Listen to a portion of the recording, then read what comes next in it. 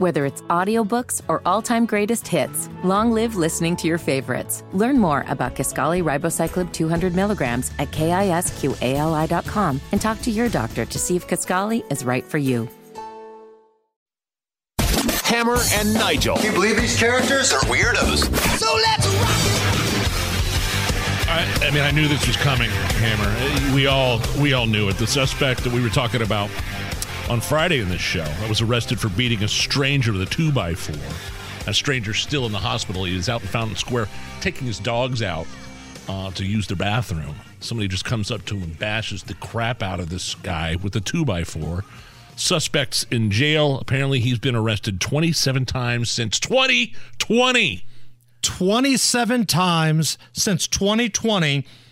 17 criminal charges filed against this guy.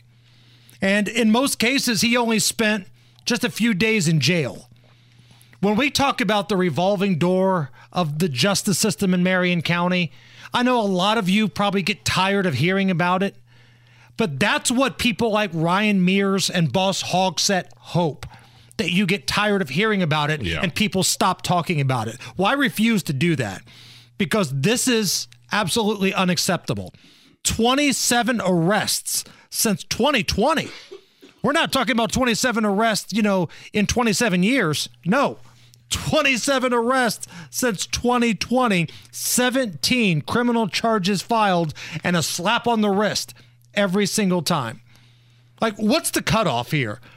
Like, how many times does this guy have to be arrested before he is locked up in Marion County? This is so disgusting, and this is on Ryan Mears. Yeah, it's indicative of the prosecutor's office. 100%. I mean, literally had blood on their hands in some cases with these habitual violent offenders getting in and out and then going to do more harm to But victims. I'm sure Ryan Mears and Boss Hogsett still find the good in this guy. We got to get down to the root cause of this guy. Yeah, I know he's been arrested 27 times since 2020, but we got to figure out the root cause. There's good in this guy. I know there is. That is so ridiculous. Sick of it. And if I'm the family of this guy, I'm sorry, I want some answers from Marion County's justice system. I want Ryan Mears, I want Joe Hogsett to talk about why this lunatic was able to be out in the streets.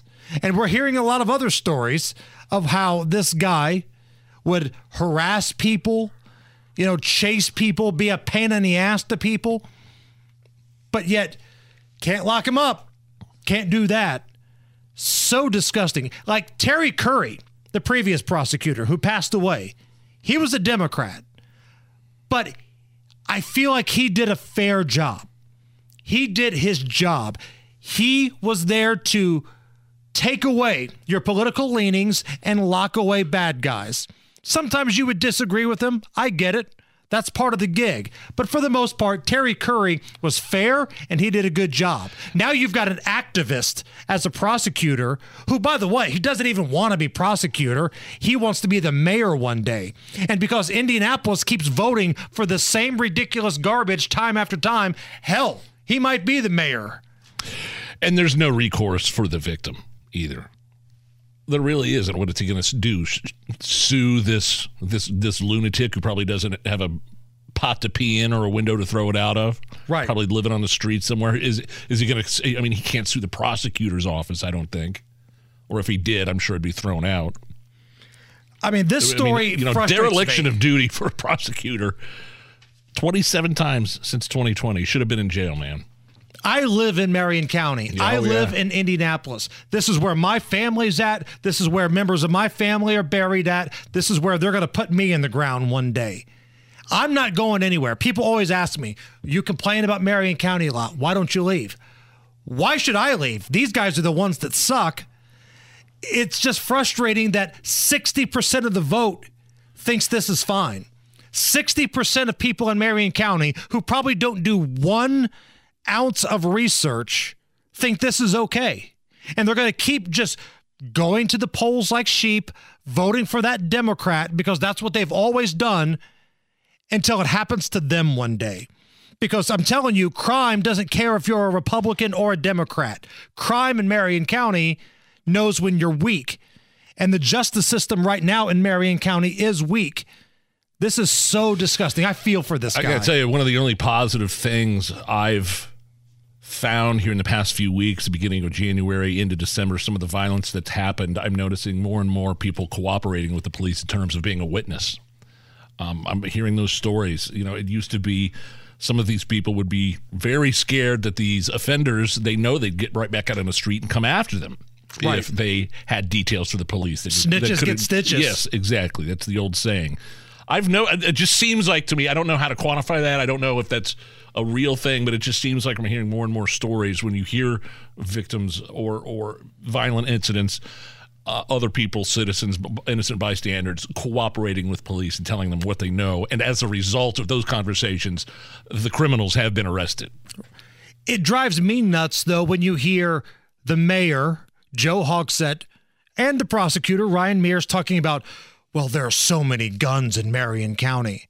Well, why do you think that is? On one hand, you keep letting out habitual offenders, many of them violent repeat offenders.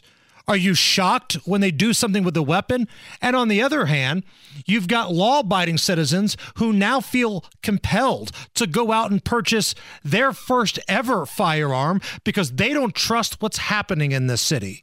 And if you look at what happened in January, there were a number of homicides that were considered justifiable homicides where people were defending themselves or their homes, taking matters into their own hands.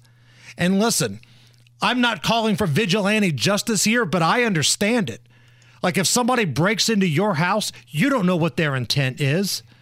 And we're seeing that more and more, where homeowners who are armed are taking the law into their own hands because they're not going to get any help whatsoever from the big gangly dork that wears the Jordans that wants to play basketball or Boss Hogsett who couldn't get a job anywhere else, and that's why he ran for a third term here in Indianapolis. That's the real reality. And I saw this in the IBJ today.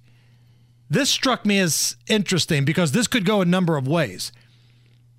Commercial real estate brokers are busy filling vacant retail spaces with corporate parties and events ahead of the NBA All-Star Game coming here in a couple weeks. Yeah, commercial real estate. Eek. So what do we make of this here? On one hand, it's sad that there are so many vacant retail opportunities, especially downtown. You know, crime and poor city leadership has led to that. But at the same time, I'm thinking to myself, I know what this city does when there's a big event coming to town. What are the chances the city leaders are trying to hide some of the homeless in these, quote, vacant spaces? And they're saying that, well, that's where events are happening at. Could be one of two things right there. I'm not sure, but I'm a little uncomfortable with both, to be honest with you. They've been known to move the homeless population to hotels when there's big events in town. All of a sudden, the NCAA tournament, the entire tournament comes to town. Circle got cleaned up real quick. That little encampment over there at Hilbert Circle Theater or wherever that is, that disappeared within a day. Right. And with the NBA All-Star Game coming here in just a couple of weeks, now, according to the IBJ, commercial real estate brokers are filling vacant retail spaces, and they're going to be hosting events and parties. Okay, that's what we're being told, but just keep an eye on that story.